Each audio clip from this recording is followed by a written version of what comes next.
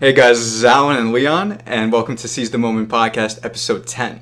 And today we're going to talk to you about love and dating. Oh, yeah. And by the way, before we start, just want to say you can follow us at Seize the Moment Podcast on Instagram and at Seize_podcast on Twitter. Also visit our channel on YouTube, Seize the Moment Podcast, and hit the bell. Yeah, it's to receive notifications every time we do an episode. Yeah. So, we're going to talk about love and dating. Oh my god, this episode, man. So, you were telling me you were reading an article earlier today. So there's this really good article. I don't remember exactly the author's name, but it was on Vice It was from Vice magazine. So the article is essentially about how kind of people use social media, and in particular the tools that social media offers, in order to kind of sort of, I guess the word is foster intimacy, or, you know, kind of obviously at the other end of the spectrum, some people can even view it as sort of foster flirting or gameplay. But the point is, it's so interesting kind of, and then, you know, you and I and all of us were having this conversation earlier about how easy it is for us to use kind of social media, not only obviously to manipulate people or to sort of get what we want, but to also even show our attraction to one another. So I'll tell you this. As an Instagram user myself, I know a little bit about this. Just a little bit. I'm not like an expert in wooing and all this kind of stuff. I may be a woo-woo kind of an expert. Not that woo. But not that kind of woo. Yeah, but I'll say this. Whenever you do set up like an Instagram story, right, and you have somebody following you, say it's like, for me in my case, it would be some kind of girl following my page. So every time I post a story, right, it's a very low investment. She may view the story, see what's going on in my life, and it's kind of like an indirect way of showing what's going on without putting too much pressure or asking the girl to kind of invest. Yeah. So she could just easily click, see what's going on with you, and then maybe, develop some kind of interest based on that.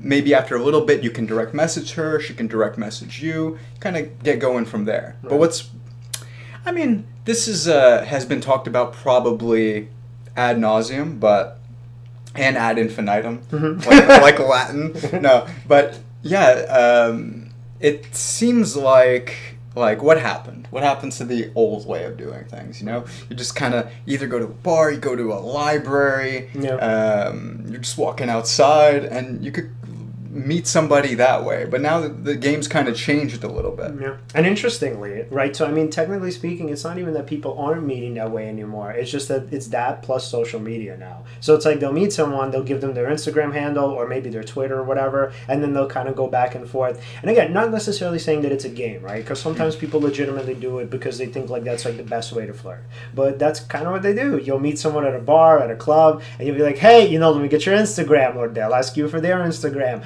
And then all of a sudden you're going back and forth looking through each other's stories. So you see, that's the new thing. Yeah. You still can do it the old way. I actually prefer to do it the old way. I'm really old-fashioned. This is going to be bad. I'm going to date myself right now. I actually ask for their Facebook. Oh. This is before or after their MySpace? I also get their MySpace. Oh, good. But I make sure at first, to be cool, I ask for their Facebook. That's good. No, but for real, I do that. Yeah. I also do the Instagram, but I'll be honest with you, like I'm not on my personal Instagram. I'm not so active. Yeah. I have gotten one. I've been told it's a good idea. You should, if you are in the you're let's say you're dating, you're kind of living the modern life. Let's say you live in a city or something like that. Right. I do think that there is a use to having an Instagram and posting what you do and all that. It's just kind of a new socialized thing to do, so it kind of gives you like a social proof by even having one. Yeah. So I have a question for you. So how come you go for the Facebook and don't ask for their number? I used to ask for the number, but I feel like you know why I like Facebook? Because you kind of get a sense of like what they're into more. You know, so you could kind of screen them more. I'm not saying that like you're interviewing them or anything. You technically like that. are. You're both interviewing each other in some way. I hear you, but it's as a frame, it's good because you're kind of coming from this place like at least you're not like you're not like putting the person on a pedestal. You are looking to see if they kind of fit certain kind of criteria that you like. Yeah. And I like Facebook to kind of know what they're about a little bit. Yes, you can find that out from texting them. It just feels like so instant and quick to either access their Facebook or their Instagram. Right. And also, yeah, you give them access to yours. You let them see kind of what you're about without having to explain everything all at once. And you don't have to explain everything, but yeah, go. I was going to say, you know what's so interesting? You just gave me a thought. So, like, remember, I don't know, probably in the 90s or something. I don't know, who knows what those people used to do. So, like, when, you know, you would start, well, let's say you'd meet someone, right? And or maybe you'd get introduced to someone. And so you would start a conversation with them, and then you would be like, hey, you know, like, I'm this person, right? And so tell me a little bit about you, and they tell you a little bit about them. And then the only way of contacting them was essentially through your telephone. So then it's like, you're like, oh, man, you know, I wonder what this person was really like. And then you kind of go on a date with them, and you learn a little bit about them. And then you're like, ooh, I really like them. I want to go on another date. And then you learn a little bit more about them. But it's like now when you do that, and especially if you have like Facebook or Instagram, you probably know, not saying everything, but you know a lot about them way before they're probably even ready to let you know. So, I mean, obviously they're the ones, men and women who give out their Instagram and Facebook, but I mean, interestingly enough, that kind of, let's say, what's it called? That sort of, that slow process, the slow churning process isn't really there anymore. So it's like... You mean that slow process of like them going through the process of getting to know you and like you. Right. I see. So you're kind of bypassing a whole bunch of different things. Yeah. So interestingly enough, so in that article, and I'm going to pull up her name because I think it's kind of fucked up that I don't have it because I think it's a really important article. And then so interestingly enough, so what she says is that what happens is one of two things. So in the age of obviously social media, what we do is on the one hand, right, we kind of, I don't know necessarily we get burned out, but we can become bored with the person where like when we know a lot about them, the sort of mystery is dead and we're like, nah, you know, I don't really care anymore. We think we know a lot Yes, about that's them. true. That's true. So, but, and for some people who post a lot of stuff on Instagram, I mean, I would say we know, not everything, but I would think that we know a lot about them. And so, like, you know, you might go through the day-to-day and you might think like, wow, man, this is so boring. I don't want to date this person anymore. Mm-hmm. But then at the other end of the spectrum, she argues what also could happen is you might actually really like the person and sort of obsession is triggered, where it goes from like, I know this much about the person and oh my God, they're so amazing. And then you go through more and more and it's like you're down this rabbit hole, literally reading everything you possibly can about them. That's interesting. I feel like I give a lot of people like the benefit of the doubt. Mm-hmm. Even when I see a whole bunch of posts kind of saying what they're about, I still even then don't think that's who they are. Mm-hmm. Ultimately. I understand that if you broke it down, objectively, you could probably get to that. Yep. But even on the surface, I still give them the benefit of that because I feel like they're kind of coming from this place where they're trying to just pick their best moments or what they think is the most appealing, like, to an audience. Mm-hmm. Like, maybe they're like, oh, I'm at a concert. You know what's so interesting? Yeah. Sometimes people post, like, really boring stuff on Instagram where they'll be like, this is me, like, eating cereal or this is me, like, going to work. So, surprisingly, a lot of people actually do that and you actually get a glimpse into their boring day. All of our lives are boring, but the point is that you get, like, a glimpse into every single sort of part of their boring life. They're like, this is me doing this, and here's me watching TV. Here's a picture of my television set as I watch, like, the NBA Finals or Game of Thrones or whatever. People do that, man. People actually do that. One thing that actually I wanted to bring up, like, I forgot this, like, at the very beginning of the podcast, but, like, now it's a good idea. The halo effect. When you see someone who looks amazing, beautiful, all that, right. A lot of times you assume that they have the best qualities about them, best character traits, everything automatically based on just like, let's say, a pleasant physical appearance. Yes. Now here's the thing. A lot of this actually works on both sides, male and female. Mm-hmm. However, I would say that men tend toward like visual cues for attraction, and women tend more towards behavioral ones. Mm-hmm. However, they do have they do still look at physical, like physicality. Girls do. Because a lot of, for example, say somebody's a good, like a well-built, like in-shape guy, right? Like Leon here. I'm just. But, no. I'm kidding. I was only kidding. Don't take your compliment back, you scumbag.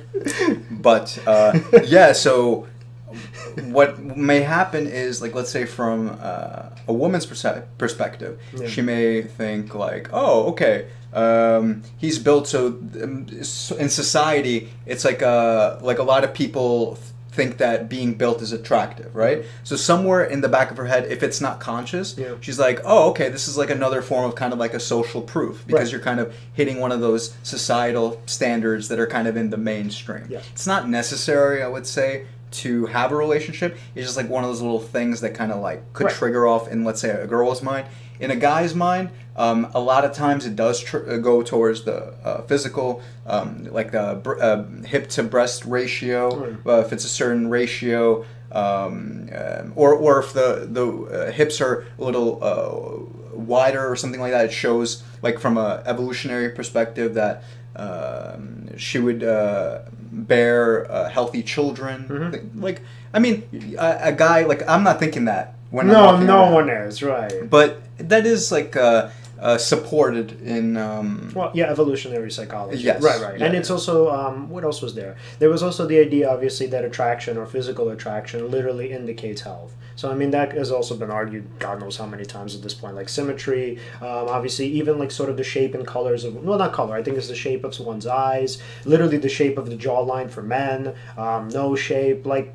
Yeah, I mean, look, I don't know enough about it to say. I mean, these are certainly very popular theories and ideas. Whatever you do know. Yeah, I mean, just in terms of evolutionary psychology, I mean, I like it and I love the field a lot, but I got to tell you, out of all the sciences though, it's actually the least supported, right? So, like, it's very hard to prove something like that. Like, I mean, how do you even conduct a questionnaire? Like, hey, why do you really like that person? Is it because they're healthy? I mean, and technically speaking, sort of, we also actually, remember, we talked about intuition and system one thinking. So we actually make a really big mistake in terms of like evolution, in terms of what evolutionary psychology posits. So they say, like, when we look at weight, right, we view it as health.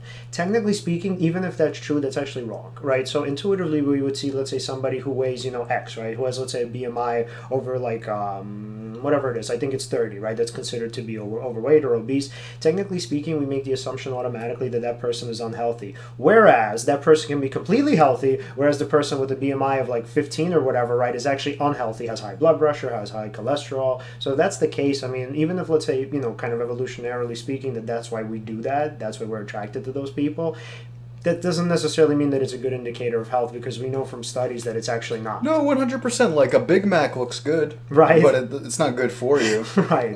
For example, someone who may be young may have a really fast metabolism. So they may look on the surface like really good, but they may be having a terrible diet. Yeah, which means high cholesterol. And also probably... not to say anything bad about anyone, but it probably means poor like functioning of the brain. Like I would say, because there's actually research that supports that if, let's say, high fructose corn syrup, for instance, which a lot of people drink. So I've done it before. I'm actually kind of off soda now, but that took a long time and a lot of unwiring. So I wouldn't blame anybody who's watching if they are drinking. So I'm not trying to say anything like that. But apparently, high fructose corn syrup makes you dumber. Actually, believe it or not. So, and also, like, a poor diet probably is not helping to sustain high brain functioning. Like, let's say somebody's also not having what's in krill oil, omega-3s, or in eggs as well, and all that. Say you're not having stuff like that. That's actually important for your neurons to communicate with each other, like for the myelin to be. I mean, we're getting all love and dating right now, but this so science. Yeah, but yeah, the myelin, which helps the transfer of the messages between neurons. It deteriorates. It's definitely not supported by an unhealthy diet. Okay. If you have things that do support it, like, let's say, omega-3s, stuff like that, that, for instance, would help functioning of the brain. Right. There's other things as well, but I'm not trying to get into that right now. Yeah. But yeah, so I mean, essentially we were talking about kind of what evolutionary psychology tells us about why we're attracted to certain people. I mean, one thing I've noticed, I mean, I've studied this too, but I'll say this, from firsthand experience, it seems that whoever is the most certain tends to have a lot of, how do I put this, like, somebody will listen more when somebody sounds very certain. Right. For instance, if somebody's very confident, there's a reason why somebody will listen to them or be attracted to them. It's because because of their confidence, they're kind of, for lack of a better word, seizing the other person's attention. Right. Because what they're saying conveys quote unquote value. Value is a very loaded word, right? Maybe I should define it. But I get what you mean. That person becomes valuable to the other person, because I'm assuming, if anything, it indicates sort of social status, that this person obviously is highly knowledgeable, hence probably, right, that they obviously are of high social status. I mean, you could not be and still be very confident. Here's the thing, though, and you know this, right? Sort of, we are creatures of heuristics. Right, so we sort of make these split, system one type conclusions. And so technically speaking, a lot of times, man, even though, yes, you and I could sit here and posit that rationally and say, no, a lot of times somebody can be very smart and of low social status. Technically speaking, that's not the assumption that a lot of people make, where you see someone who's very smart and you're like, wow, this person is special. Or whatever it is, right? And, here's the other example, right? A friend of mine, right? So he used to drive a BMW, right? Had nothing else going for him. Only had, and I'm not going to obviously mention names. So only drove this BMW, which was literally one of the newer cars at the time. Girls loved it, man. Like the girls that he was going after. Obviously not all girls, right? So the girls that he went after, like, loved it. And in their minds, right, this guy was somebody, right? They're like, oh my God, look at him.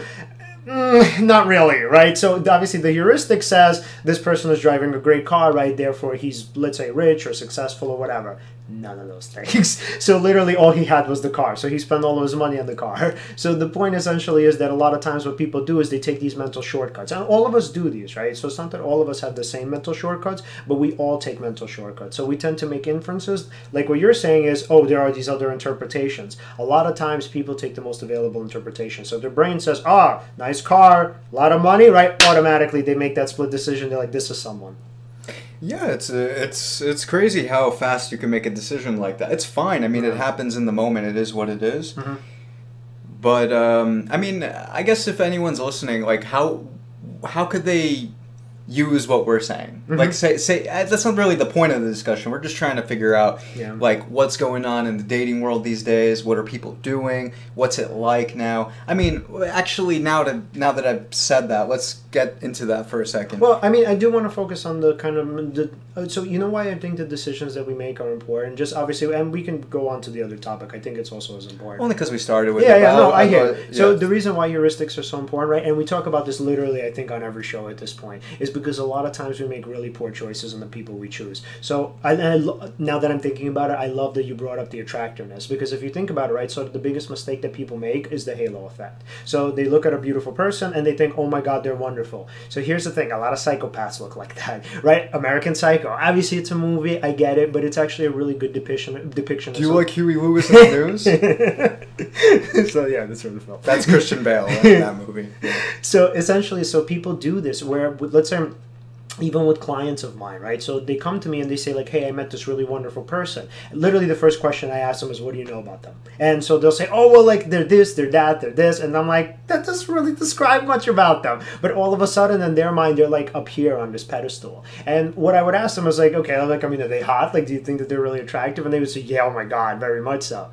And so then I would actually talk to them about kind of in that aspect of evolutionary psychology that says that we tend to sort of, and this one is actually one of the concepts that can actually be proven, that we tend to ascribe, right, these different sort of beliefs, but then attributes to people that they don't or might not actually really have, just based on physical attraction. So why I think heuristics are important here is because we got to stop doing that. So like, just like with my friend, right, because I got to tell you, this guy, he wasn't really that great to women. So the point was that here they made this sort of conclusion that he was somebody special when, first of all, not only even financially or, you know, in terms of success he wasn't, but even as a person he wasn't. So I'm just saying that in terms of heuristics, right, we need to sort of be conscious of the decisions we make, because a lot of times they're based on mental shortcuts, and those mental shortcuts shouldn't be trusted. Not always. If somebody has the mental strength to make that kind of decision, to really pay attention to the heuristics, right.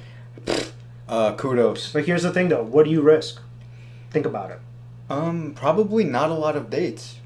Heartbreak, right? So imagine if you actually make that split-second decision and you're like, yes, I'm going to go after this person, guy, girl, whomever. Oh, that's what you mean. Okay. Right. And then sort of in the long run, you actually find out that, wait, they're actually a pretty shitty person. And then so you've invested all of this time, you've invested all this energy, and then what happens a lot of the times? You're like, oh, maybe I could change this person, right? And how many times have we heard that from men and women? Like, oh my God, I got to be with this girl, I can change her. And then what happens? They can't. And then they don't want to be there anymore. I mean, here's the thing. It takes energy to want to go out, to meet different people, to meet someone, meet a girl, all that, right? Or from the woman's perspective, meet a guy. Yeah. Thing is, from the guy's perspective, after he already finds a girl, it's almost like he's already invested, so he's going to kind of double down on his investment. And like you said, like maybe it'll get something like, I can change her, or maybe she's okay, or maybe I'll give her the benefit of the doubt. Actually, I don't think, I'm not against benefit of the doubt. It depends. How long, right? It's nuanced, right? Mm-hmm. But, I mean, it's not easy. It's a very hard subject to really talk about. I mean, for instance, how well, I mean, I would say this, maybe this is better.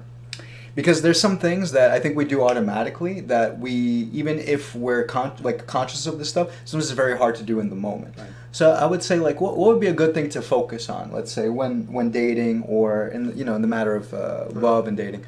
I think authenticity is important. Mm-hmm. If what you're saying is truly how you feel, or also, conversely, what the other person's saying at least sounds like they really mean what they're saying. It's not like an act. It's not like a character. Be careful with that too, man. So they've actually done studies with this. So in terms of like criminal cases, they would actually, like, psychologists would go to judges, right? And they would sort of have, they would kind of conduct experiments with them, right? In terms of like mock cases. So they would like bring forth different people, right, who were actual criminals. And so they would give everybody the story. Like there would be a mock jury and a mock judge. And so then they would ask, the sort of jury and judge, they would say, okay, how believable are they? And the people that were actually at times the most believable with the ones who were the worst liars in terms of how many lies they told in that particular story. So yeah, be really careful with that, because somebody sounds authentic. Hey, Christian Bale in American Psycho seemed like the sweetest guy. Doesn't mean anything, man. And, not really. Okay, that's true. But he was like, oh, hey, Paula. This is my real voice, Paula. Right, it's okay. So he was a charmer. But the point is that a lot of times we kind of fall for these sort of Don Juans, right? These people that seem like they not only have their shit together, they're super confident, like you said. And a lot of times they also pretend to be like nice guys. Okay, so how about this? Then let me do this then. Okay, so people tend to accept that something is true based on, if I remember correctly, if information passes through one of these unconscious filters in your mind, then you generally tend to accept what they're saying as true. Mm-hmm. One filter that information could pass through is how certain they are of what they're saying, which we just covered. The other one is how in alignment are they with what they're saying, in the sense of how congruent is their behavior, thoughts, words, and actions in alignment with what it is that they're presenting, the information in this case. Then the third thing is how many people buy into what they're saying. So let's say somebody has a social group around them, and let's say you're bringing a potential mate to meet your social group. Right. Perhaps things that you say around them will be supported and accepted as true to that potential mate, for instance. Now, why is that important? I would say, one, from the perspective of, say you're somebody who's trying to find someone, if you knew something like that, and you use this information for good, then you could actually pay attention to how certain you are when you say certain things, how you behave goes along with what you say, and probably how many people in general would agree with what you say. But here's the thing, information has to pass through just one of those filters, generally, for someone to accept what you're saying is true. Which is so wild. Yes. So on one level, that's scary because you can just figure that out and be a total douchebag, I guess, and get what you want from knowing things like that. Yeah. From the other side of it, say you know about that and you're not on the defensive, but you're on the other side of this, you could just pay attention to... it's very tough. It actually is very tough. There are cues though in someone's behavior when they're not being authentic, like they're trying to put something on. So interestingly enough, so they actually did studies on sort of what, obviously about lie detector tests and how do we detect fraud, right, in terms of other people. So what they actually found is that out of all of the different agencies that are tasked with detecting liars and frauds, the only one that is above average in detecting lies on other people is literally the Secret Service. All the rest of us are fucked. We're 50-50. Even the CIA, by the way. Crazy. That's what makes sort of dating good times obviously so scary. I believe there's books on it, actually, that actually detail a little micro... we're getting really off topic, I know. No, not off topic. This is actually related. There are actually micro behaviors that you could learn that people do to kind of that indicate where it is they are in their head. Even things as simple as which direction they're looking at when thinking a thought. Not joking. If somebody's looking down and to the right, for instance, believe it, and they're trying to remember something, they're remembering it through a kinesthetic modality. Meaning they're thinking about it in terms of feeling. Like, how did I feel when I remembered this? I feel I'm gonna talk about this more in the future because I used to remember what everything meant. I was using that as an example. I used to be very conscious of this stuff, but I want to do it again. It feels useful for the show. Whatever. But anyway, I hear you. Right, back on dating. track. Right. Yes. So it's definitely hard to like meet a partner and obviously trust a partner. So what did you say the three things were? So how certain you are, how in alignment you are with what you're saying, yes, and how many people buy into what it is that you're saying. Sounds like a cult leader. It's possible. Yeah. Wow. Yeah. That or let's say you just have a bunch of people around you who just happen to which could be a cult. For instance. Definitely, I can imagine that they know these things, that they know that psychology. Yes, mass psychology. yes. So there's things like that. There's also other things that are very important, like for instance, recognizing. So one thing that's interesting is if somebody is very reactive, it kind of demonstrates that they're in their head, in the sense that they may be thinking too much, they may be insecure. Things like that. So, for instance, somebody who's not doing so well with the opposite sex may actually exhibit some characteristics that come off as reactive. Little twitches, a lot of just not being able to like convey a message, and they're kind of conveying their futtering, stuttering mental thoughts to you. And it's, for example, that's not very attractive for the opposite sex. For instance, if somebody's speaking, let's say, again, back to authenticity, if somebody's speaking authentically, usually what they say comes out kind of like in a very, for lack of a better way of putting this, in a flowy manner. It just comes out clear, usually. That's one interpretation. Fair enough. Yeah, because if somebody has an anxiety disorder, I mean, or if somebody has a stutter, I mean, it's very hard to, and they could be genuine people. And a lot of people with stutters really are genuine people, as we talked about. I'll be honest with you, there was a time when I was very anxious. Coincidentally, I was not doing very well with the opposite sex. I'm not surprised because of the interpretation that whoever was that was having it, right? But the point was that it wasn't that you were being disingenuous. Fair enough. It's not the same, but but again, the heuristics, right? Yes. It's like you give off a signal on the surface, like you're not a good mate because of that. Right. So they will instantly kind of judge you based on that. It's not a nice thing. No. It just happens to be what it is currently. No. Perhaps through discussion of this, it's possible that people will think a little bit differently about it, but I'm not necessarily aiming for that. No. It's just an interesting thing to talk about. Maybe somebody could kind of gain something from this. I think the certainty thing is interesting as far as that goes. And you know what's so interesting? I just thought of this. So I'm thinking, right? So now that we have people's, let's say, Facebooks and Instagram, and I wonder, right? So let's say somebody, like initially, sometimes we do this, we fuck shit up. And I wonder if sometimes initially somebody makes a bad impression, right? But then let's say somehow this other person ends up coming across your Facebook or your Instagram and they're like, you know what? This person's actually kind of cool. Maybe I actually would give them a chance. And then something would happen and they're like, hey, whatever, like I was wrong, or like, let's say not necessarily I was wrong, but maybe they would decide to message them and say, hey, it was nice meeting you at the party, I'm kind of sorry for brushing you off, whatever. But I'm wondering if actually social media can also be used for good. Why are you smiling? No, it just you know when somebody sometimes tells you something like that, an example, right? But then it feels like they're drawing from something personal. So I was like, interesting. Am I?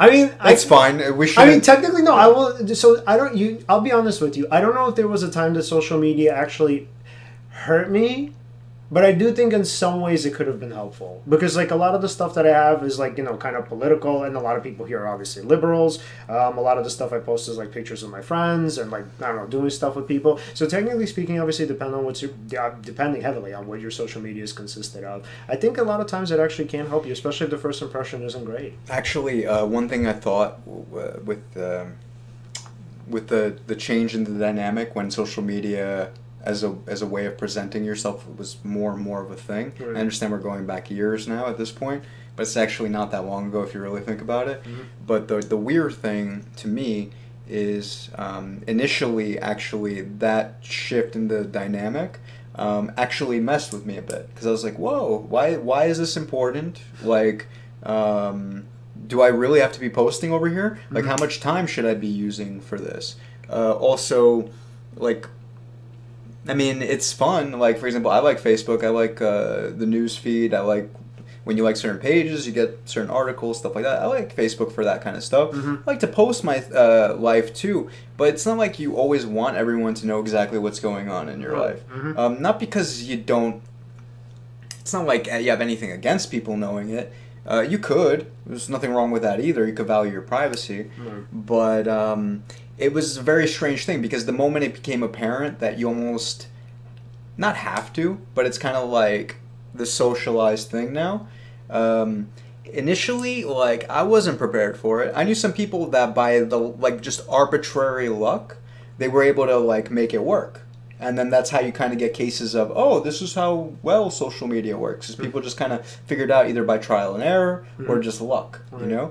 And I feel like a lot of people got kind of messed with mentally, at least with the momentum of it, maybe in the beginning. Even now, I bet there's people who struggle with having like a good social media or caring about social media. There's probably people who don't have social media as well. Yeah. And then that's interesting also, like, let's say you're meeting somebody and they're like, what's your Instagram? You say, I don't have an Instagram. And they may instantly think like, whoa, that's kind of weird. Huh. It's interesting. She doesn't have an Instagram. And that's something our friend Liz actually said to us earlier, where she said if she wouldn't give somebody her Facebook or said that she didn't have one, all of a sudden she was deemed a suspect. Like, whoa, what do you have to hide? And that's the heuristic, right? Oh, they're not on social media. Something's wrong with them. Well, yeah, and plus it is helpful to know that the person that you're meeting has friends. It makes them seem more safe. Like, for instance, there's, at least from the girl's perspective, there's a lot of creepy guys. And what does creepy mean? Like someone who's not well calibrated. At least from the girl's perspective, even if a guy's like quote unquote a nice person, if they are acting in like an anxious, twitchy, whatever kind of a way, and they're not able to communicate clearly what it is that they're trying to communicate, they will come off as creepy and uncalibrated to the girl. And I can't blame them for thinking that they're creepy, because then there's a bunch of other people who, it's not even just the nice guy who's doing it, it's also just the uncalibrated, weird, what's weird? Well, yeah. Uncalibrated. Socially kind of awkward. No, there might be a person who's like really wants to use them, but also socially awkward. Right. And those people like could, potentially, they represent like potential harm to females. Also, guys who get rejected, a lot of times they, I've seen it before. They get like violent, really resistant. Their ego flares up. They're like, "How could you, me, the big one, whatever." Well, never mind. But the big Kahuna, yeah, how dare you? Yeah. No, they do things like that. How dare you, little peon, reject me? Yeah, something like that. Right. And it's weird for the girl, because it would be so much easier if just like it was like this. Right. Oh, let's go out. No. Nah. Okay. Thank you. Right. And actually, believe it or not, like maybe 6 times out of 10, this is a made-up statistic, by the way, but like really sometimes they would be like, kind of like, oh, whoa, it was very, that was just like a nonchalant, okay, like he doesn't care. And actually kind of, then they might bring the traction back up. Because like sometimes, even if you're pretty good, like in terms of how you convey yourself, you could make a mistake, but then you kind of pull back a little and then say something again, and you could kind of, it's like a thermometer. Attraction could go like this. Yes. And then sometimes back up. And here's also the thing. So a lot of times people are rejected because of ambivalence, right? So maybe the girl, the guy, whomever is thinking like, I'm not so sure about this person. Like I like these things about them, but I don't like that about them. So I'm not really sure where I fall on the attraction, where they fall to me on the attraction scale. So interestingly enough, if you can handle rejection like a fucking mature adult, sometimes that kind of tips the scale to you. And so one of two things will happen. The person says, "Oh shit, I fucked up," and they just kind of move along and forget about it because they're like, I don't want to really go back and say, no. By the way, I want to date you now. But at the other end, sometimes people will do that and they say, you know what, like I thought about it and I really just made a mistake. And if you're still interested, I would love to go out with you. So that's awesome. Yeah, that would actually be pretty cool. That's like the dream. That sounds scenario. Like a fantasy, right? That's like the dream scenario. It's like, no, I'm good. Sometimes. Wait a minute.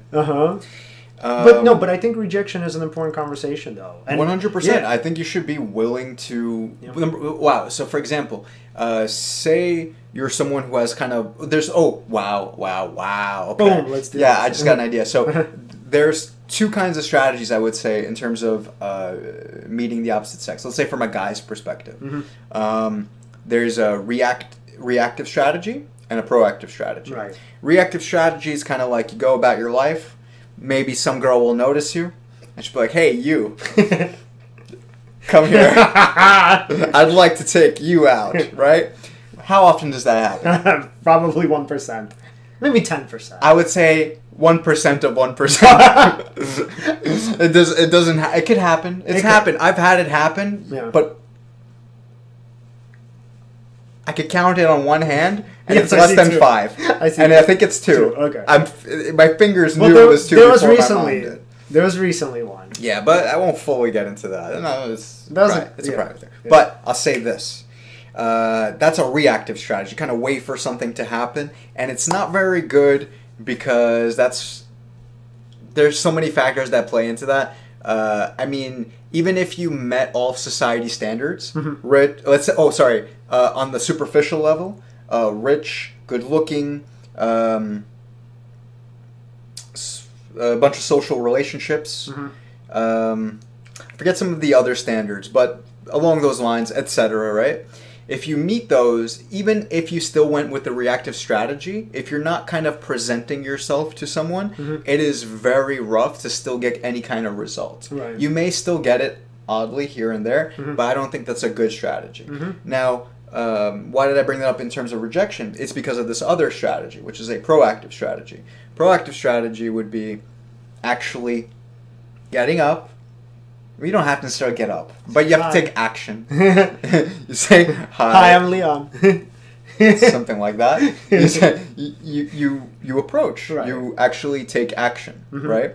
And that's, for example, that's easier said than done. But once you actually begin the momentum of taking action, it actually becomes something you can be very comfortable with. Right. Anything, we discussed this in an earlier episode, anything that you do for the first time is not going to be comfortable. Right. You may experience resistance, not so great feelings. But actually, instead of experiencing that as something that's pulling you back and like something you shouldn't be doing and your understanding of the world is kind of going backwards, it's actually really good for you because what you're doing is kind of breaking down this rigid personality structure that you had of yourself where you couldn't approach before. This is not something natural that you do. You're kind of letting yourself kind of expand in terms of your identity. Right. This is something, though, that would expand not from just doing this once. It would be from doing it several times. Several times. It's a process.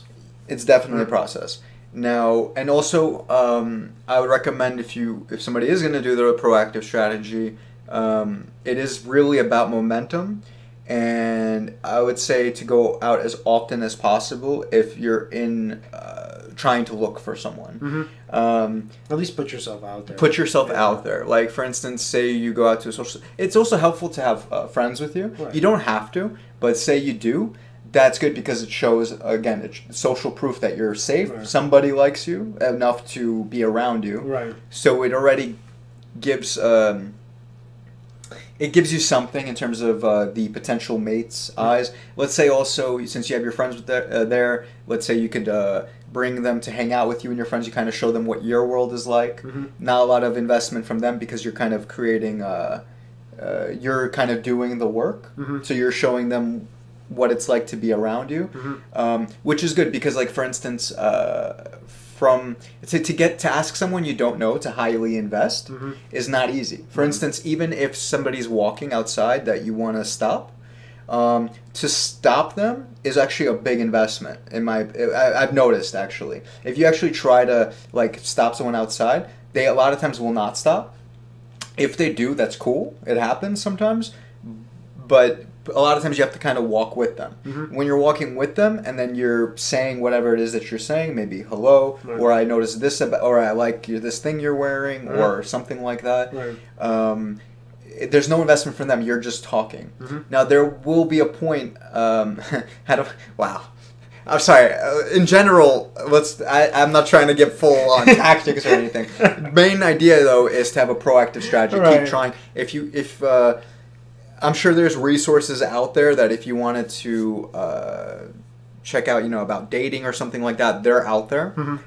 But at least from what I'm going to say, from my ability to speak on it, I would just say, yeah, definitely taking action is very important. And embracing rejection. And actually, what's cool is, and this is related to Albert Ellis, which is once you get rejected enough, you may notice that you stop caring. It's weird. It's as much. Right. So there's never going to come a point where you will never care about rejection, because it's just not how we're built. Because the thing is, we are social creatures and we need each other to survive. So technically speaking, the sort of fear of social rejection is ingrained in us. That isn't something that we can just turn off. But the point is that when you expose yourself over multiple times, and look, I could even tell you this from my personal life, man, because why not? So I've been rejected God knows how many times. I don't know. I mean, obviously I can't say I've tried that many times, but I've had my fair share of rejection. And I got to tell you, man, so on top of the stuff that we talk about, the sort of stoic mindset and the CBT stuff where I'm like, oh, I'm not a loser or reject, this is just this thing that happened to me. On top of the fact that I've been exposed to it so many times, I got to tell you, man, it doesn't bother me like it used to. I can't tell you that it doesn't bother me at all, or there's definitely some hurt there. I can't say there isn't, but it's nowhere. So here's where I started off. So when I was and I'm, kind of, we talked about this before, I struggled with anxiety when I was a kid, and I wrote about this, whatever. So the point is, when I was a kid, my fear of rejection was literally at a 95%, where I was like, oh my God, and I saw rejection where there wasn't any. And then now I would say, if it's there, it would probably be at a 40, right? Which is, I think, a huge drop off. That's huge. And that's a huge improvement. Yeah, and I think that that's literally because of therapy. My own therapy, seeing 2 therapists on my own, and literally the CBT skills that I learned in school. So unfortunately, the therapists that I saw weren't CBT, but I didn't even really need CBT from therapists, just for the simple fact that these were techniques I learned in school. Were you seeing them not to get away from what you're saying, but did you see them both at the same time? No. So technically my first therapist left because she actually went to work for the VA, which was super fucking cool. And for me as a student... What's the VA? Veterans Administration. Okay. So at that time I was like, wow! Literally, because she was a specialist in trauma, so she went to work with veterans. And then so it literally took me about... speaking of rejection. So because even though I told myself, I was like, you know what? I don't care. I understand that she had to leave. It literally took me another probably year to see another therapist because I was kind of hurt by her leaving. So that's how afraid of rejection I was. That even though she didn't reject me, this was nothing personal. And if I were in her shoes, I would have done the same thing. I was still pretty hurt by it. So when I went to see my new therapist, she was like, oh, so do you want supervision or therapy? I'm like, whoa. I'm like, I don't need therapy. Because I was like, I don't want to go through that again. But then after some time, she became my therapist rather than my supervisor. And kind of, sort of little by little, I got over my fear of rejection. But the point is essentially for us that, yes, your point about Albert Ellis and just about kind of behaviorism in general is right. So actually, the more you try, and I would honestly, and if you guys hear this, I promise you, well, you are going to hear it, but you're going to flip. So I would say get rejected more. Literally. If I could, so my reframe, right, every single time I would get rejected, it's have you ever watched probably not, I know Mike is into ECW, right? So there was this really great scene where it's a old wrestling company, Extreme Championship Wrestling. So there was this really great scene where Tommy Dreamer, right, who was at the time a baby face and everybody hated him. So everybody hated him. They thought he was this stuck-up prick, right? So he had this match with the Sandman, right? And the Sandman ended up just beating the shit out of him with a kendo stick. And this is real because ECW just did shit that literally pushed it to the limit. So, and Tommy kept getting up and he's like, thank you, sir, may I have another? And he took 50 lashes. Yeah, he Breakfast Club. Right. And he literally, and that was the thing with Tommy. They called him something like Breakfast Club Tommy or whatever it was. Maybe I'm wrong. Because the thing is, he wore the varsity jacket and he was this goody two shoes, Leave It to Beaver type. So when he did that and he took 50 lashes in real life. And so the way I think of rejection is you need to do that, man. And for him, right, he actually became the innovator of violence after.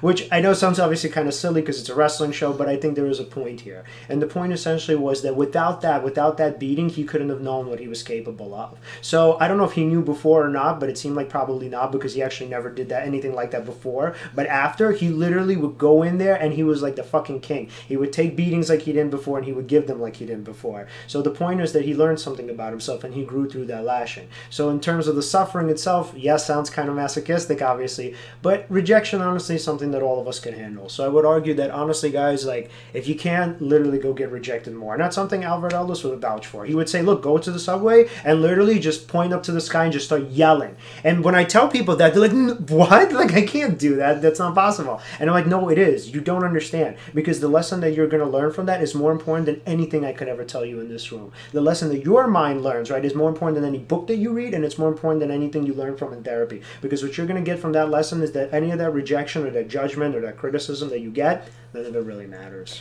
One thing that's beautiful is a lot of the reason why, or rather, first of all, that's beautiful. The wrestler example, it sounded so cool, kind of right, hit me. Right, I love Tommy, man. So one thing I definitely wanted to say is, and maybe this is helpful to frame it this way too, is I don't think anyone can cultivate 100% core confidence, like really, like just full on confidence. Psychopaths have it. That's it, and I wouldn't suggest. But I'm talking about cultivating. Right. Yeah. That's true. Yeah. So I don't think you could, but what you could cultivate is indifference. By getting enough reference experiences of those rejections, and then seeing nothing happens from it, and in fact, or if you do feel anything from it, it's kind of like it's a thing that helps you grow. It kind of expands your character. Yeah. It's really good for you, actually. You again, like the wrestler, you kind of get knocked down, but then you come back stronger and you behave in a way you never did before. It's actually really cool. Right. Yeah. And he learned what he was capable of. I mean, the thing is, I don't know how real, obviously, it was in terms of the storyline, because the thing is, before then, Tommy actually was never in any, like, big, like, hardcore matches. And then after that, like, this dude was taking a beating week in and week out. So if I had to hope, right, my hope would be, like, you know what, that moment told Tommy Dreamer, I'm fucking extreme. Like, I can do this. And literally after that, he was the innovator of violence. So Albert Ellis yelling, right? For instance, one thing that's very interesting to me, it reminds me of something like called unstifling. So for instance, so you know how I was talking about being reactive before versus proactive? Well, sometimes like it's not so easy to get out of that headspace where you're in your head. So how can you do that? Well, actually, yeah, Albert Ellis's yelling like that out loud in public in a socially deviant way kind of goes past what like level of volume you might allow yourself to go to in that particular environment. Right. So what's interesting is if you tried to do something similar to that, not even saying don't do that, if you actually tried to do something similar to that, you would realize nothing happens. You would cultivate that indifference almost instantly. And also, you kind of feel a little bit freer to kind of move around and stuff like that. For instance, there's this thing I showed our friend Liz at a barbecue not so long ago. It's something that I learned from a friend of mine, kind of like a mentor. And it was this thing where, I'll even do it right now, actually. You go like this. You go like, yes, yes, yes, yes, yes, yes, yes, yes, yes, yes, yes, yes, yes, yes, like, you know, like that, all that, right? Now, Leon is shocked. He's like, what the fuck? There's a lot of energy here. I'm trying to sit and chill and have a conversation. But also, like, from my perspective, like, if I had to explain how I feel right now, very amped up. All of a sudden, you see like how my arms are moving around. I only just noticed that after the fact, but that is actually kind of like more of a freedom. I feel a little more loose. And I feel like I could do something crazy right now. I don't know what that thing would be, but say, for instance, it's in relation to the opposite sex. I suppose if you did something like that, I wouldn't recommend to do that every time. You might look actually a little... Like, sometimes it is okay to be a social chameleon, but when you're starting off and, let's say, you're really not used to this kind of stuff, doing things like that actually is very helpful. Somewhere down the line, once you have a certain kind of social, like, level of acuity, you may decide not to do that. There may be no point. You may be like... No. Like there's a saying: the loudest person in the room, sometimes the weakest person in the room, only from the frame of trying to be the loudest to get attention and to like to. It depends. Context, depends. Yeah, it's very much depends. Yeah, nuanced. it is a very nuanced thing. Yeah, obviously, if somebody's a performer and they're performing and they're the loudest one in the room, obviously they're not the weakest one in the room. No. It's a different kind of frame there. But if somebody's always trying to do yes, yes, yes, and then go approach someone or something like that, it's an interesting thing to do after a while. Right, because in the beginning it's okay. Because I think the point is not to get attention, right? The point of doing the yes thing is to amp yourself up. Even if it gets attention, right? Say you're doing it outside, you could prove to yourself that it doesn't do anything. People will look just for a little bit, but then you'll notice that they go back to either thinking about their own concerns or something along those lines. And that's exactly what behaviorism and Ellis was teaching, essentially, that even if you go on a train, and I remember I did this with a kid before, where so she was afraid of going on airplanes, and I was like, oh, you know what we could do? Let's have you hold up the line. She's like, what? Are you crazy? I'm like, no. I'm like, I'm telling you, this is like really good. I'm like literally purposely, like, just go and tie your shoes, see what happens. She, of course, never did it because she was afraid, which is absolutely okay. And I mean, I'm okay with not, obviously, and I should be okay with not pushing, you know, kind of these sort of experiments on people. But the point is that if she did do it, it would have actually helped her a lot, because her fear was of, let's say, holding up the line and like literally being ridiculed in public, which would like never happen because she was like 12.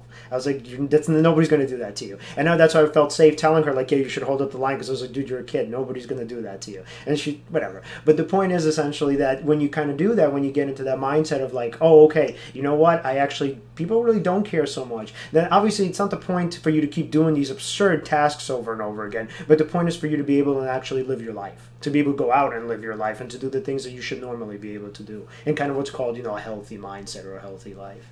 Absolutely. Yeah. And in terms of love, right? Because actually it just came to me to like speak on it a little bit. A lot of people, what they consider love is kind of like this sort of like codependence. Like maybe you could help me out here. I would love to give a definition right now on codependence or love from that frame, but like maybe you're more qualified. Yeah, okay. Not maybe, 100%. Well, I mean, in terms of codependence, I know, what a weird thing to say. Maybe, perhaps. I mean, a little bit. Some say. It's okay. So essentially, codependence is the feeling that, or I don't know if it's necessarily, would you call it as a feeling? Well, it's the state. I think that's a better way to describe it. So it's a state of believing that you absolutely need this other person to live and to survive. And I don't mean like live as in sort of I don't mean live in terms of like let's say like literally like live, like I need to live. I mean like figuratively, where you think you would have like an emotional breakdown and it would be a devastation to you if that person ever left you. So emotional, and I would say if I had to contrast that with real love, and this I hesitate to define, right, because I'm technically not a philosopher or a scholar of love, but I have like a one particular working definition. I don't know. Okay. It's well, let me just define codependence. Yes. Okay, so codependence is essentially the state that you believe, or in which you believe that you can't live without the other person. So it's this idea that essentially there's me and there's this other person and we're enmeshed. Like I am them and they are me, and it's like I can't sort of breathe without this person. Again, obviously, figuratively speaking. But the point is that the other person, right, sort of lives and dies with that person. And they're so context dependent that they sort of live and die with every sort of rejection or every sort of ghost in the text, right? Every sort of, you know, I love you, every sort of here I got you a gift. But like with every single thing that happens, right, their self-esteem sort of is this seesaw effect where they absolutely need this person in order to live. And what I mean by that is that they need them to feel good about themselves. And it's like a conditional kind of love. Yeah. As opposed to... Yes, and that was the definition that I had with actual love. So interestingly enough, someone said to me, and I'm thinking of one particular person, but technically a lot of people say this, where they say it's okay to be selfish in love. I actually don't agree with that. So if it's actual real love, and my conception and understanding of what love is. So you know that statement of if you love someone, set them free? I really think that that's what love is. So if you actually love someone, it's not that you want to possess them, right? Which is what 70-80% of people want to do, probably, where they want to possess the person, literally codependent, and where they're like, I need you for everything. I need you for validation. I need you for reassurance. I need you, you know, for moral, emotional support, etc. Right? And oh, by the way, just to kind of and to support of like a socially structured family, like a family structure, right? And also, and by the way, and I want to sort of be clear on this, because I know even though we're talking in kind of generalizations here, so this happens a lot more for men, by the way, than for women. Where sort of women are the givers and men are the takers. Where men are like, yeah, yeah, I'm codependent on this girl because she deserves, or I deserve it, or I deserve for her to provide all of these necessities for me. So it's more so with men that this happens than with women. But kind of going back to the point was that essentially what happens in a codependent relationship is, you know how, like, let's say you and I are friends, right? And, like, we want each other to be happy. We're like, yeah, I don't care if you're, like, on the other side of the world, right? As long as you're happy, I'm happy, right?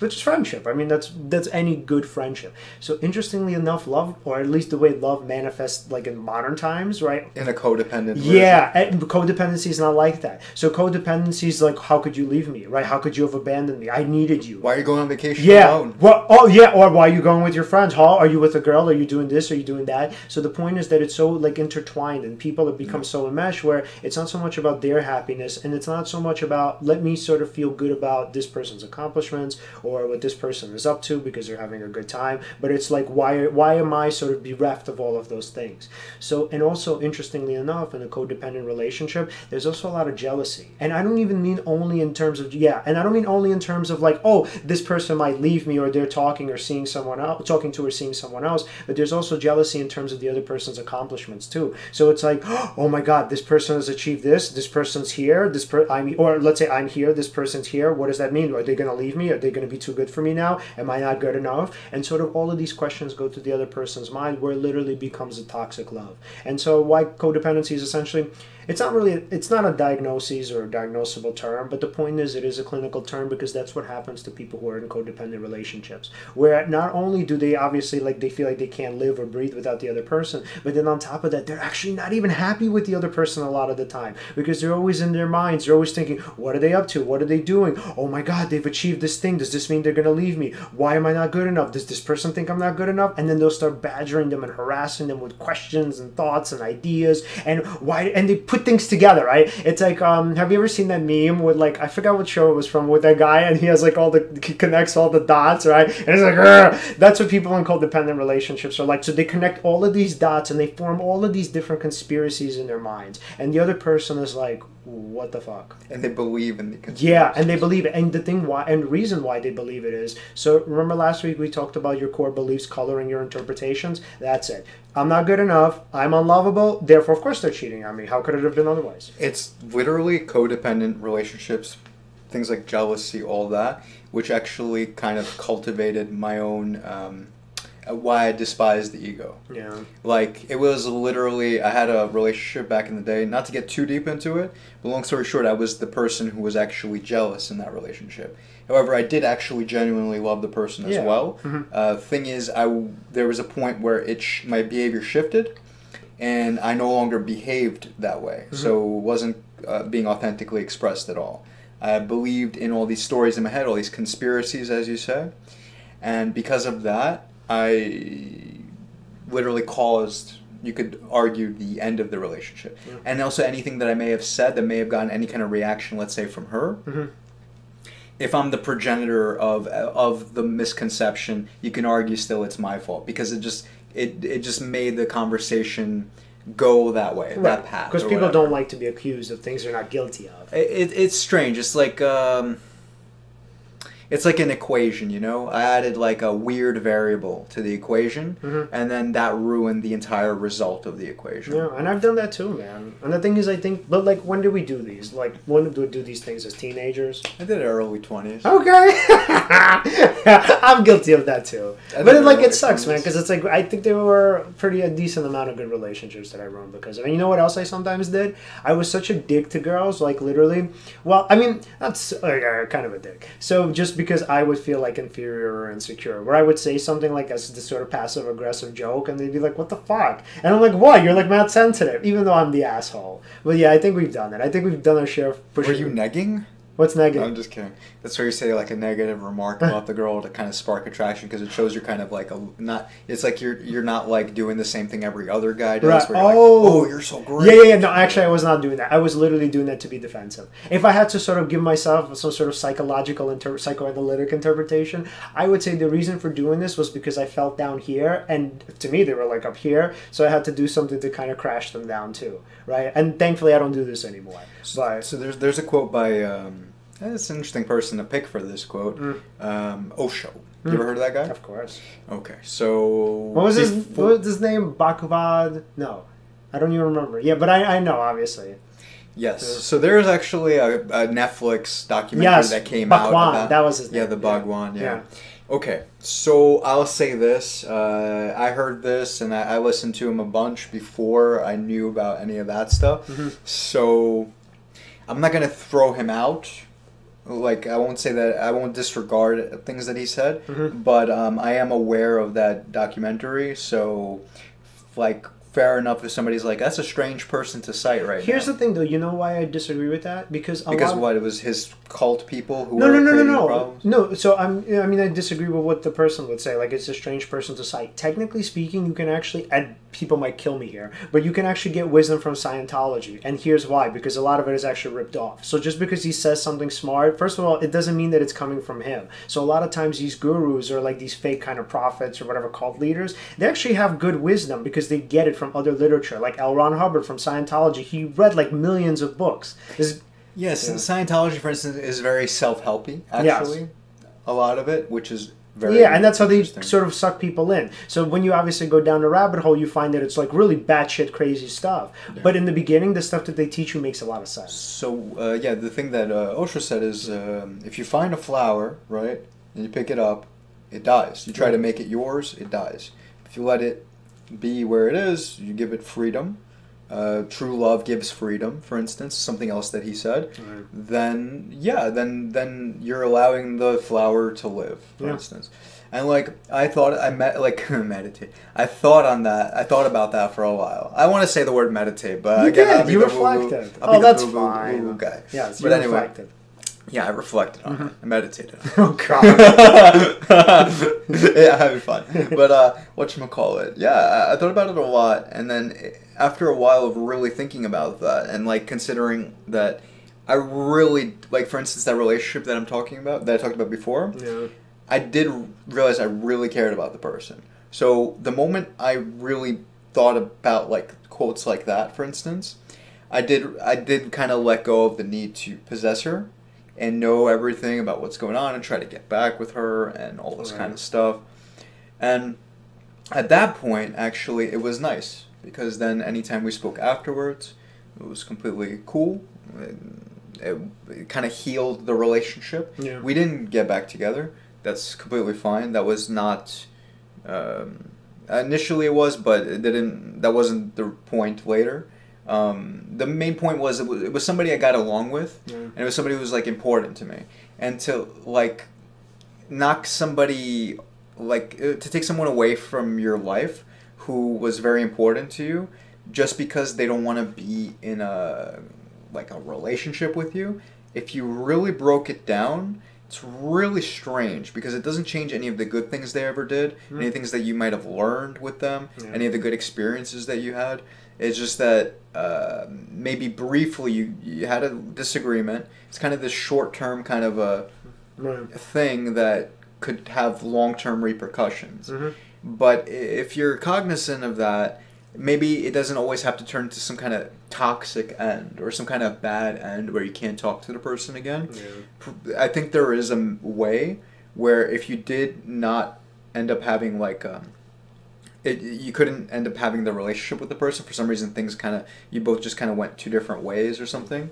I think there is a peaceful resolution to it where you could still,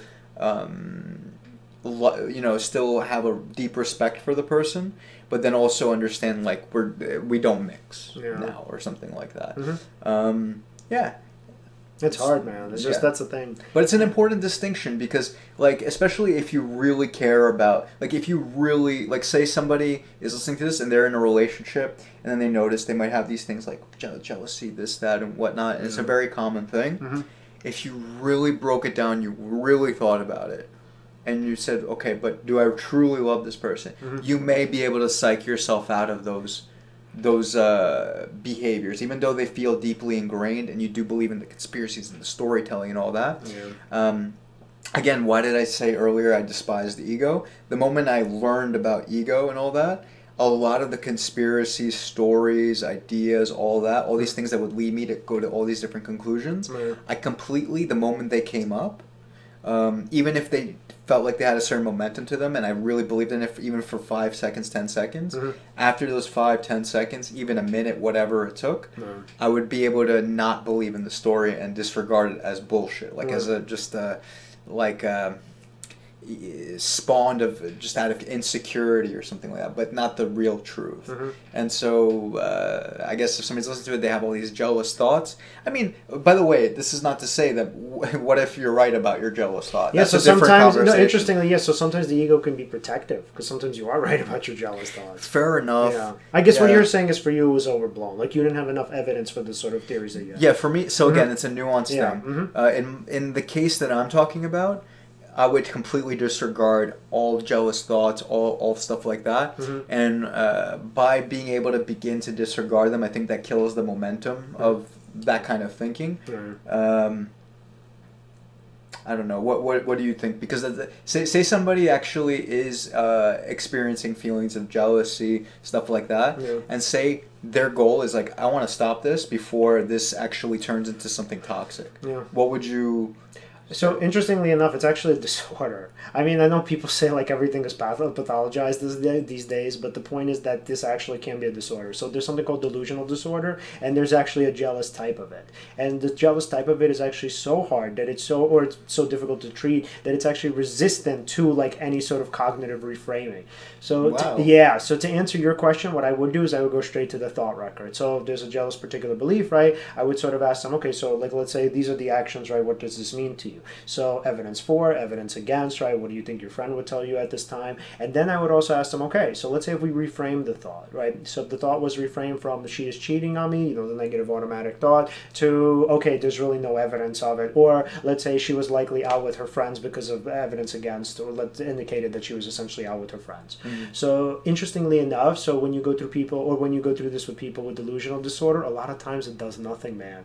And I can't explain this, obviously, because I've never had this disorder, and like in that particular sort of form. Well, I mean, it is that disorder, right? Because technically, I mean, you could be jealous, which I obviously have been, but not to that extent. So I don't understand like how it sort of works, but the thing is, in their minds, they actually in some way convince themselves that their therapist even, right, is feeding them bullshit in order to calm them down. That's how sort of deep the beliefs are.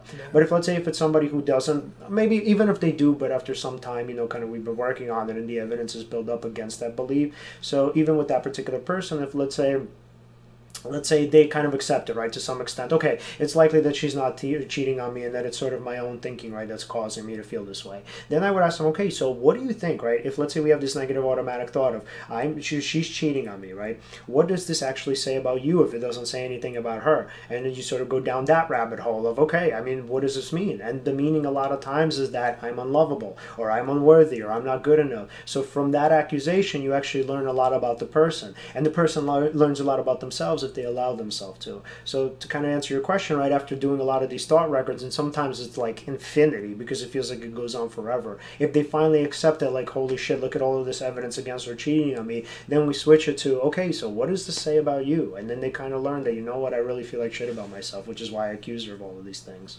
And then what's the action afterwards? No, to really figure out why you feel like shit about yourself. And I promise you 9 times out of 10, those people don't have anything bad to feel about, or don't have any good reason to feel bad about themselves. Yeah, so it's like with regular therapy, the idea is essentially, why do you feel like shit about yourself, right? What do you feel like you don't have? What are you missing, right? Is there a way to kind of reframe your values that actually makes more sense with what you want to be, or what do you actually think you should be? Not maybe what society has taught you that you should be, or your parents, or your toxic family, or whomever, but literally, like, what values are you supposed to have in order to feel good about yourself? So then what people start to do is they essentially start to reframe what they want to be, and then they obviously start to try to achieve it. And then when they do that, they can look back and say, you know what, here are all of these different things that I've done, and I'm actually proud of myself for doing them. So it's so interesting. It's like, interestingly enough, when it comes to the actual cheating, right, and I hate to use the word root cause, right? Because sort of in the woo culture, there's sort of a bunch of bullshit about root causes, where literally if you treat symptoms, it's enough, right? There's no such thing really for the most part in terms of like clinical kind of medical literature of root causes. In this case, there kind of is, if you call it a root cause. So it's like reframing that this person, that let's say person A is cheating on you, is usually not enough, right? Because what happens is that if you don't actually deal with the belief of I'm unlovable, I'm insignificant, I'm unworthy, then what's going to happen is after some time, these thoughts are going to to keep popping up, and maybe they'll even stop using the thought record because they'll go back to the thinking of, oh my god, this thought is so strong. No, maybe the thought record is crap. Maybe I've been wasting my time. So it's like, unless you deal with the quote-unquote root cause, right? I hate using this term of I'm unimportant, I'm insignificant, I'm unlovable, chances are it's going to keep popping up. So the point of this is, for you to get to that root cause, you have to first show them like, hey, you know what? It's actually unlikely that this person is cheating on you. Look at all of the evidence in front of you. Is it possible that maybe this says something about you than it does about them? And also, then, if it does say something about you, which probably that's the most likely conclusion, then, I mean, what would you think about this as like a possible solution? Because, for instance, if you are thinking thoughts like that, would you argue, I mean, this is really a tough thing to say, would you argue you have too much time to think of things like that? It's not about, necessarily, no, right? Here's the thing, people say that a lot of the times. Like if you had some kind of like something you're really working on or something like that, actually, maybe you wouldn't think. So here's the thing though, but like what comes first though? So, or is it the fact that you feel like shit about yourself, that you're so depressed that you can't find a purpose or don't feel the need to, or don't feel like it's even possible for you? So I don't know which comes first, but the point is that essentially that it always, not always, I mean, I'd say that, but a lot of times it comes back to the person's self-esteem. So with delusional disorder and, you know, that jealous type, it literally, the people who have it are 99%, they have severely low self-esteem. They're incredibly insecure. So literally the accusation of cheating, barring like literally no, well, considering that, let's say there's no evidence, chances are obviously that it's coming from your own insecurities. And why are you insecure? Because obviously you feel unlovable. So the question is, and there's this sort of deep introspective period in therapy where you ask them, okay, why do you feel unlovable? The wonderful thing is sometimes they come up with really like shallow and crappy answers, and you could say that to them like, dude, like, do you really think that this makes you lovable? And they're like, no, but you know what? Like, my mom told me it did. And it's like, yeah, but your mom was an asshole. And they're like, you know what? Or my dad, whomever, right? And they're like, yeah, you know what? That actually makes sense. So then we go to a reframe of like, okay, so think about it like this, right? If let's say there's no such thing as human value, right? And any sort of philosophical sense, right? Where just value in itself just doesn't exist, right? So it's something that we create. So if you were to redefine value for yourself, right? What do you think should make a person valuable? And of course, this is dependent on society and, you know, things that we learned, obviously. This doesn't exist in a vacuum. So the person might say, you know what? So being kind makes me valuable, being a good person makes me valuable. Maybe not so much of being intelligent, because that's not something I can control, but being curious, right? Sort of being open-minded makes me valuable. And then they come up with all these values, right? And then I ask them, okay, so like in terms of the values that you meet now, right? Or the ones you're working towards, right? How many of them do you actually feel like, you know, are associated with you now? And they would say shit, like at least 9 out of 10 or whatever that number is. And I'm like, so how does that make any possible sense? So here you have all of these different values, but you're saying you're not valuable or unlovable based on what and whose criteria? And they would say, well, you know, like my dad used to always say that I was stupid and I was ugly. And I would say, yeah, but the thing is, here's the thing, right? First of all, I mean, you can kind of look at the evidence and say you're not stupid, but then second of all, you even just admitted that being intelligent doesn't really have value, because it's something that you either have or you don't in terms of IQ, and it's not really fair to judge someone by it. So if you want, you could look at it one way where you could say like, oh, I'm not stupid because here are all of my accomplishments. Or you could look at it the other way and go even higher and say, you know what? I don't even care if I'm stupid or not, because it's not even like something to be proud of. People are just born or not born with high IQs, whatever that is, right? I mean, technically an IQ is an actual contract, so I mean, let's say whatever that is. But the point is essentially what the point of therapy is, to help them redefine themselves in the way that they want to be defined. And so remember last week we talked about having this core sense of self rather than being situational? That's what this is. It's being able to look at those qualities and say, hey, by the way, I'm not unlovable because I have A, B, C, D, E, right? And let's say in a hypothetical scenario, somebody still rejects you, right? Oh my God, how come they rejected me, right? Maybe you think it's possible that they're judging you by the standard your dad was judging you, right? Maybe they think you're supposed to be like super successful, super good looking, right? Famous, whatever it is. And I was like, but is that really something that should make a person feel proud of themselves? Or is it these other things that are actually much more difficult to attain? Because technically speaking, there are lots of famous people. There are not very many kind people. And that's literally the truth. I mean like people who are consistently kind. I don't mean people who are kind once in a while. So I would ask them, like, what's more important, right? And sort of, this is not really off track, but I think this is a kind of pertinent and important quote. So Bobby Kennedy once said that moral courage is actually a rarer commodity than intelligence, and I agree with that. So there are lots of, there are lots of intelligent people, right? Honestly, so having a high IQ is not that big of a deal. And I would tell my kids this, like, in terms of therapy, like, they're like, oh my God, I'm so stupid. I'm like, dude, first of all, there are lots of smart kids. First of all, it doesn't even mean that they're going to be successful, number one. And number two is it's actually much harder to be a good person than it is to be a smart person. So if you want to be special, you're better off for working at that quality. That's one, and then there's also, you know Howard Gardner, right? Yes. Yeah, the theory of multiple intelligences. Mm-hmm. There you go. So, for example, say it's not IQ, that's not where your strength lies, but perhaps you're kinesthetically intelligent. Perhaps musically you're intelligent. Right. Perhaps, you know, whatever. Haha. I can't think of another one. You know. Well, they have spiritual. I don't even know what that means. Is that really? Yeah, that's a real. It's actually part of Gardner's theory. Spiritual. Perhaps meditating. Yeah. Perhaps focus, attention. I guess. Like I don't know. I don't know why he used the term spiritual, but I was like, okay, sure. But yes, there are a few of them. You know what sucks? You know what I hate? I love enlightenment, but I hate the word enlightenment. I love spirituality, but I hate the word spirituality because of the connotations it has. It sucks because it's weird. It's like we need either a new word. We probably need a new word, because if you really looked up what these things mean, you're like, oh, it sounds good. But then because it's like associated with too many, I don't know, religious, new age concepts, or new age, but in the sense of not the, because I'm sure there's some of them that are pretty authentic depending which one you're looking at. Depending, because for instance, say you're going into one that talks about different dimensions and something like that. Fair enough. We don't have the science. We're not there. We can't do that. Theoretically, we can't, string theory, but even still. Yeah. But so, I agree. If somebody went there with that, fair enough. So I do have a question for you. Yes. So this is going to obviously kind of be a bit off topic in terms of what we just talked about. So why do you think it's so hard for people to find love?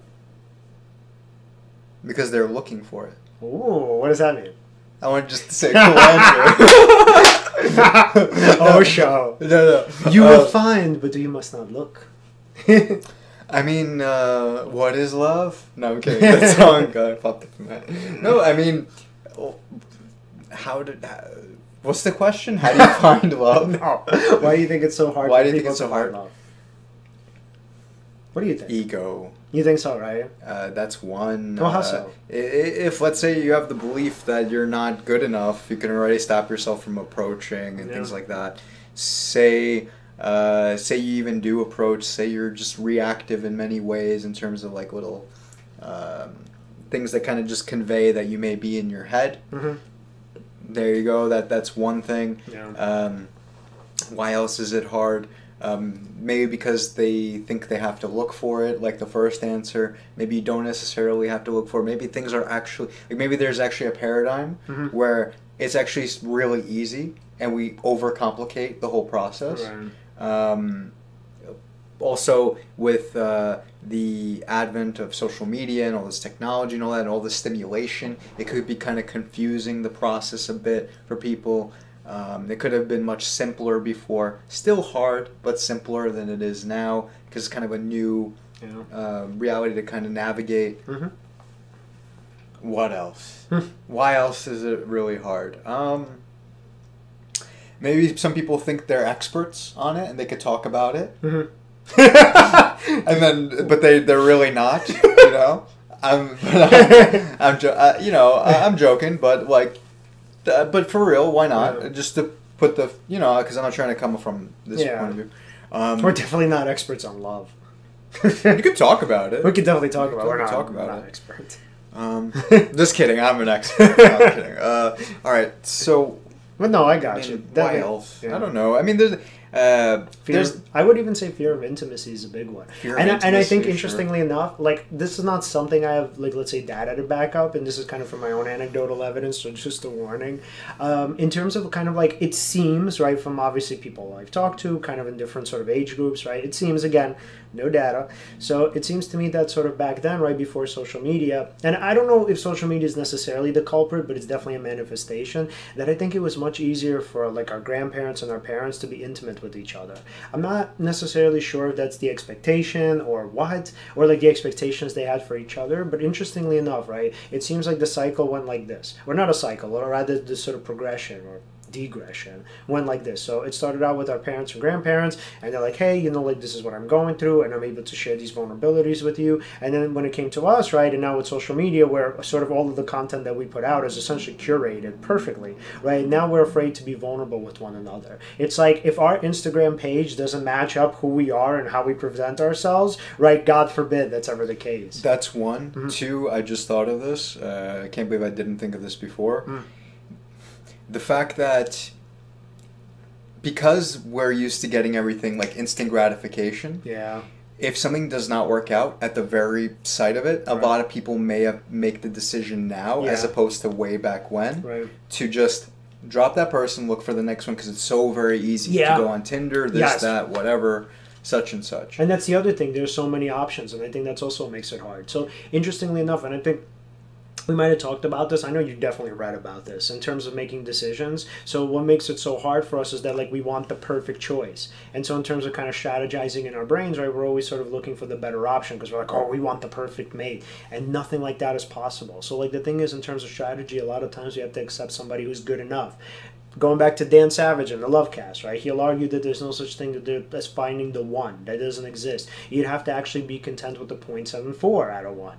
And he says, guess what, asshole? You're going to be their 0.74 because you're not perfect either, and that's okay. So a lot of times what we do is, you're right, I think it's a combination of factors. That, first of all, we look for the instant connection, which we obviously cannot have because that's not possible. But then when we don't have it, then we're like, ooh, there are all these other options, let me go for them. And then we sort of go on this cycle and on this loop where we're just constantly looking and looking and looking and looking. And we're like, this person's not it, that person's not it, and then we're just trapped. Also, one of the reasons, I don't know, again, why I didn't think of it when you asked the question, but a lot of times we think that we have to adhere to certain social, to certain societal standards. Again, like money, looks, things along those lines, social status in general. You know, thinking that you have to thinking that you have to adhere to that may actually impact you in a harmful way, because it'll put you kind of more in your head trying to get to this place, that place, instead of just kind of this kind of free expression. I'm not saying that that's better. But I'm sure you could definitely see where if you had all these variables in your mind that you have to kind of live up to, the moment you didn't, it would kind of, your self-esteem would sway, how you behave would sway. And for instance, in at least a man to woman relationship, she's looking at your behavior all the time. It's not like I found him attractive back then, so he's going to remain constantly attractive to me. Your attractiveness can change in an instant. So if you do base how you feel and your behavior on all these things that can change at an instant, that will affect your relationship. So if you could find some place where you're more steady in your behavior for a certain reason that you may behave steady, like more of a confidence, like a core confidence. That's probably better off. And the other thing I wanted to say is a lot of reasons why we might have issues with finding love is also a lack of empathy. You're actually not trying to find out or think about what is the other person feeling. And by really paying attention to what they're feeling and what they may be experiencing, that would lead to a more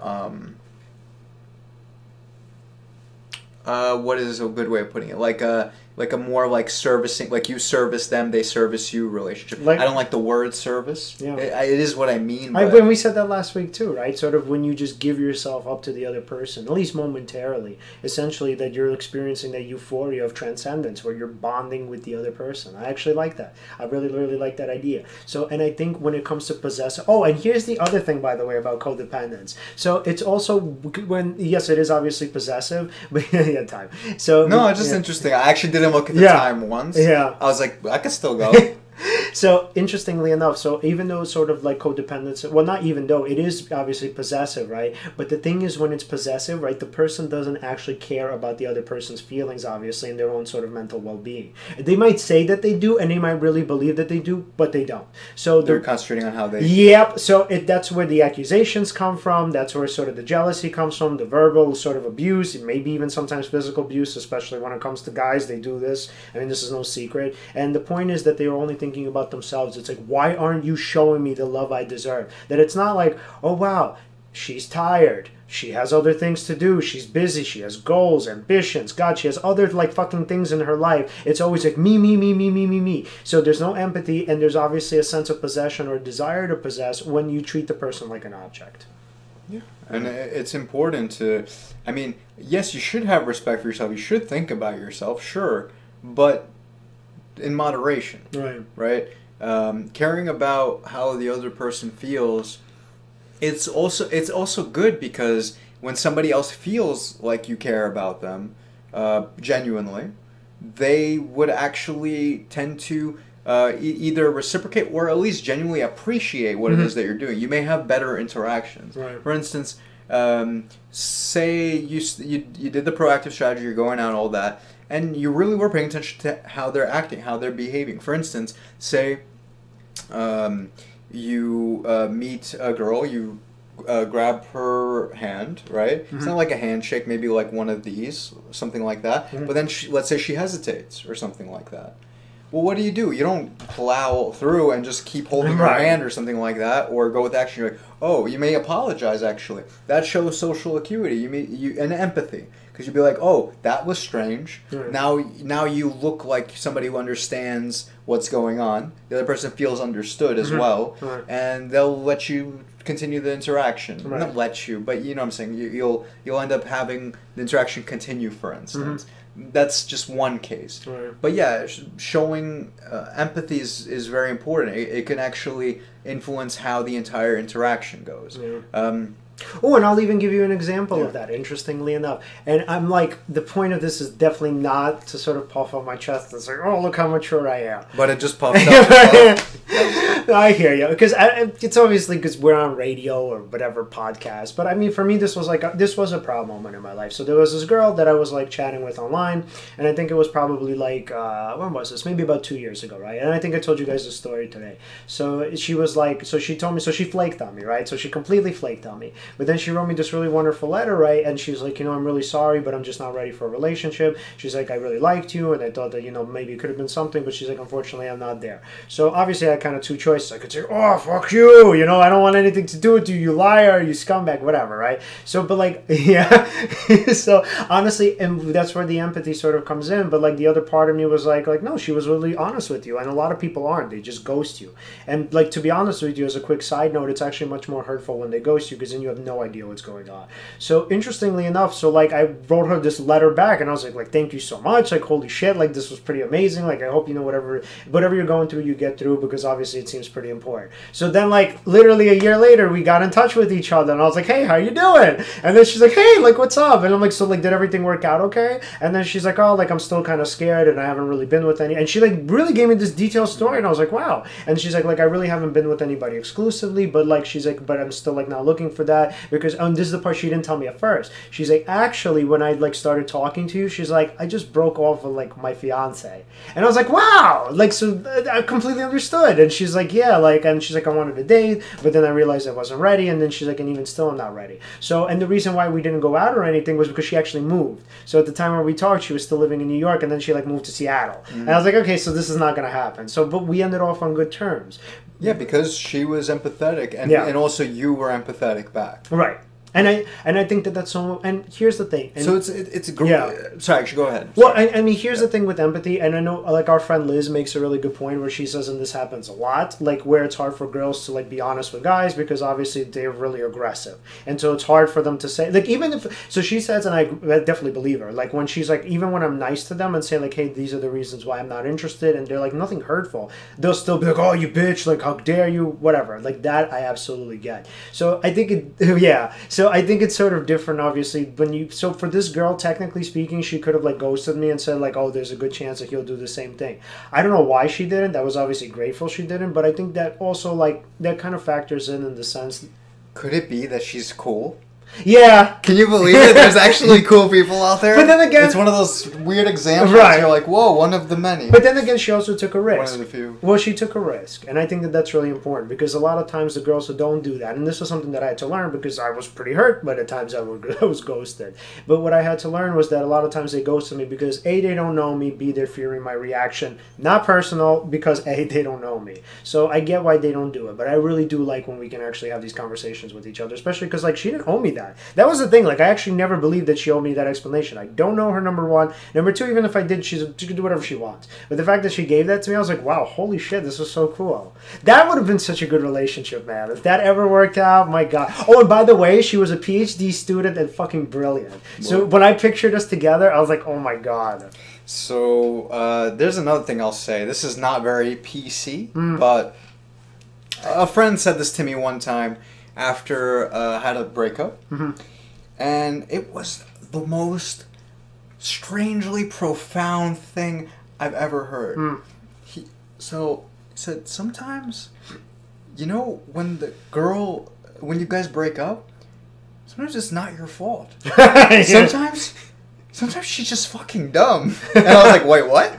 He's like, sometimes she's just fucking dumb. And I said, like, what do you, like, why'd you, huh? Right. And then I was like, and I was trying to see what he's saying. Right, because I'm like, wait a second. Yeah, are you just like insulting her and just saying that? Or are you just being helpful to me or what? And he's like, no, I mean, really, like, what if her perception is just not, like, for instance, for how you behave, what if, like look at her behaviors. For instance, she was somebody who didn't have the best behaviors, was just home a lot, didn't work, didn't take care of herself very well. So she was depressed? No. Kind of maybe, like, yeah, perhaps. It kind of I don't sounds know. like it. She didn't seem that way before, but then like when you like break it down, I was just like, huh, interesting. Yeah. Okay, but long story short, by the way, the person that I'm talking about, it's not talking about the girl that I was with. Okay. It's talking about the girl that he was referencing as an example for me. Right. Yeah. The person I was with was still actually very cool, and I'm still friends with them to this day. Right. I'm not trying to say anything. Right. But that thing he said, though, I was just like, huh. Yeah. What if she's just like? What if like just like we don't meet at the same place, you know? Like, what if just whatever my characteristics are and her characteristics are just don't mix? Or what if just her perception is off? What if my perception is off too? And you have to think of that as well. I think it is important to consider all the options here. Right. But that was interesting because usually I never go to that. I never think like, oh yeah, what if they're just... Right. What if they're just not thinking right? Like, and then also, what if I'm not thinking right? That's the first. And then also, here's the other thing. Interestingly enough, so you know what studies actually also show? So in terms of like, obviously I can't know if this was the case with you, but here's why I'm making this point. So what studies actually show is that sometimes, right, this actually, what studies show is this happens actually with like the same sex, but I can imagine that this would transfer over to the opposite as well. So interestingly enough, let's say you're two different, kind of people in a room, right? So one is a perspective of, let's say they're an interviewer, prospective employer, and the other person is a prospective employee. So interestingly enough, when it comes to the same sex with men and women, when the resume is sort of threatening to the potential employer, where it's like, whoa, like this person has accomplished so much, and like objectively speaking, like you can see that, what they actually do is they devalue the potential employee, and they say, they're not that great because of X, Y, and Z. So interestingly enough, because our self-esteem is so fragile, and I literally mean this sort of globally, I don't just mean like for particular people, I mean for all of us to some extent. So because our self-esteem is so fragile, sometimes we meet people who we believe to some extent or some deep level are really great, but because we don't believe we can have them, we kind of devalue them in our minds. And I think when going back to what I said earlier, when I used to make those shitty jokes and asshole jokes about to the girl, right? Essentially, I was doing that, and I don't even think I was doing it consciously to think back at it. I think I literally felt that about the person. And now that I'm only obviously able to think back at it, I think the reason why I was devaluing them is because I was like, wow, like they're so great. There's no way that she would ever want to be with me. So I'm like, let me just sort of, and this again unconscious, right? So let me just kind of put her down to either bring her down to my level or make her feel inferior. Confidence preservation. Right. Yeah, so for instance, that is very important too. You really do need to think of it from all angles. Right, so she could just be dumb. I mean, technically speaking, right? It could be that maybe she felt like... Or also to the point that you're saying, I could just be for instance, I could just be going with that. Right. For instance, like let's say I hear it and it's appealing. It's like light bulb. Haha, this is great. It could actually be true. But on the other side, what if I'm rationalizing or just putting her down to maintain my confidence? Well, that depends on the evidence, obviously. That's one. And then two, actually, it is interesting to consider what is the most useful for you. For instance, if you were to think, like, what would... Yeah, that's very interesting, because why would you want to maintain your confidence from an evolutionary perspective? Right. Because it could affect other parts of... It could affect other things in your life. You need to maintain your confidence. And but if you want to base things on truth, you really do need to think of it from multiple perspectives. Mm-hmm. Yeah. All right, man. We're like an hour and a half. All right, Alan. Final thoughts? What do we have for the audience before we go? On love. Love. If you're going to love somebody. This is going to sound so cheesy. Well, I was going to say, if you're going to love authentically. Yeah. No, but that's a real... actually, yes, I would agree with that. No, it's a real statement. I just, the word authentic carries so many... Well, love with intimacy. Like, literally be honest and vulnerable with your partner, right? Yeah. Mm-hmm. Like, try to be really empathetic, really care, like, what the other person is thinking, what they're feeling. A demonstration of that shows them that you have some kind of social acuity, and like you kind of read them and understand them. And when somebody feels understood, they're more likely to kind of let their guard down with you, and kind of allow for maybe a relationship to kind of grow from that. Yeah. That's like one thought. Another thought is, don't let your ego get in the way. Again, we've talked about the ego several times before on the podcast. If you could identify the times that you're identifying it being kind of like your own worst enemy in terms of love and relationships, it's definitely good to like recognize when that is. This way you don't do it in the future. There's actually a million different things I could say. Yeah. Certainty is important, like just being really confident in what you're saying tends to actually help you out in terms of relationships. Yeah.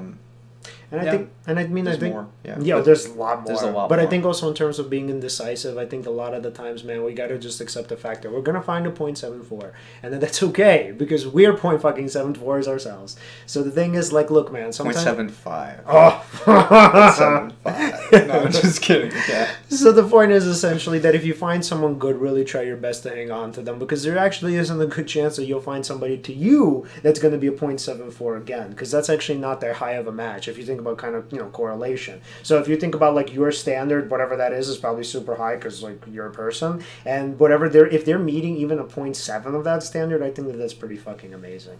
So, and another final thought. Shoot. Also, go out, take action, prove to yourself that rejection it won't kill you. It doesn't matter. It'll make you grow from taking that kind of action and being more proactive. You'll actually find someone who is I know you said that we could settle for 0.74s and all that, but you could find someone who's internally your 0.74. You're 0.74. I would say you're really fair enough. Oh God. Fair enough. You're 0.74. You're my 0.74. Yeah. You could definitely find that. And if you want to follow us and check out more of our episodes, follow us at Seize the Moment Podcast on YouTube, and remember to click the bell and subscribe. Follow us at Seize the Moment Podcast on Instagram and at Seize_podcast on Twitter. Yes. Also look out for us on OFRLonline.com/Seize the Moment. It's technically OFRLonlinenetwork.com/Seize the Moment Podcast. And I also want to give a huge shout out to the staff members at OFRL Online. So number one, the guy who takes care of all of our media content, who's like the fucking king of media, literally. Vegas, yes. So you can follow Vegas on Instagram at Vegas Media Designs, and also our guy Andy. So Andy also does a hell of a job at OFRL. So he covers different types of interviews, where he interviewed Angie Thomas, who wrote the Hate U Give novel. Yeah, so he interviews a bunch of people who have to do with like the music industry, who had like interactions and relationships with Tupac. And so, I mean, he does a hell of a job promoting our stuff at Part 2. And so you can find him at Andy O'Farrell. You can find him on Twitter. You can find him on Instagram. And God knows where else he could be, because he's also kind of all over the place like Vegas. You could probably find him on a few different platforms. Definitely O'Farrell Online Network. And so just to end off with a question, right, sort of for you guys, you know, to hope that some of you guys will comment and kind of interact with us and give us some of your feedback. So I would want to know, like, when did you experience love and what was that like? And if you ever had any heartbreak, how did you deal with it? And particularly, how did you deal with rejection? Also, if you want, the question he asked me earlier too, why do you think some people have trouble finding love? Yeah. All right. So, guys, remember to seize the moment and have a great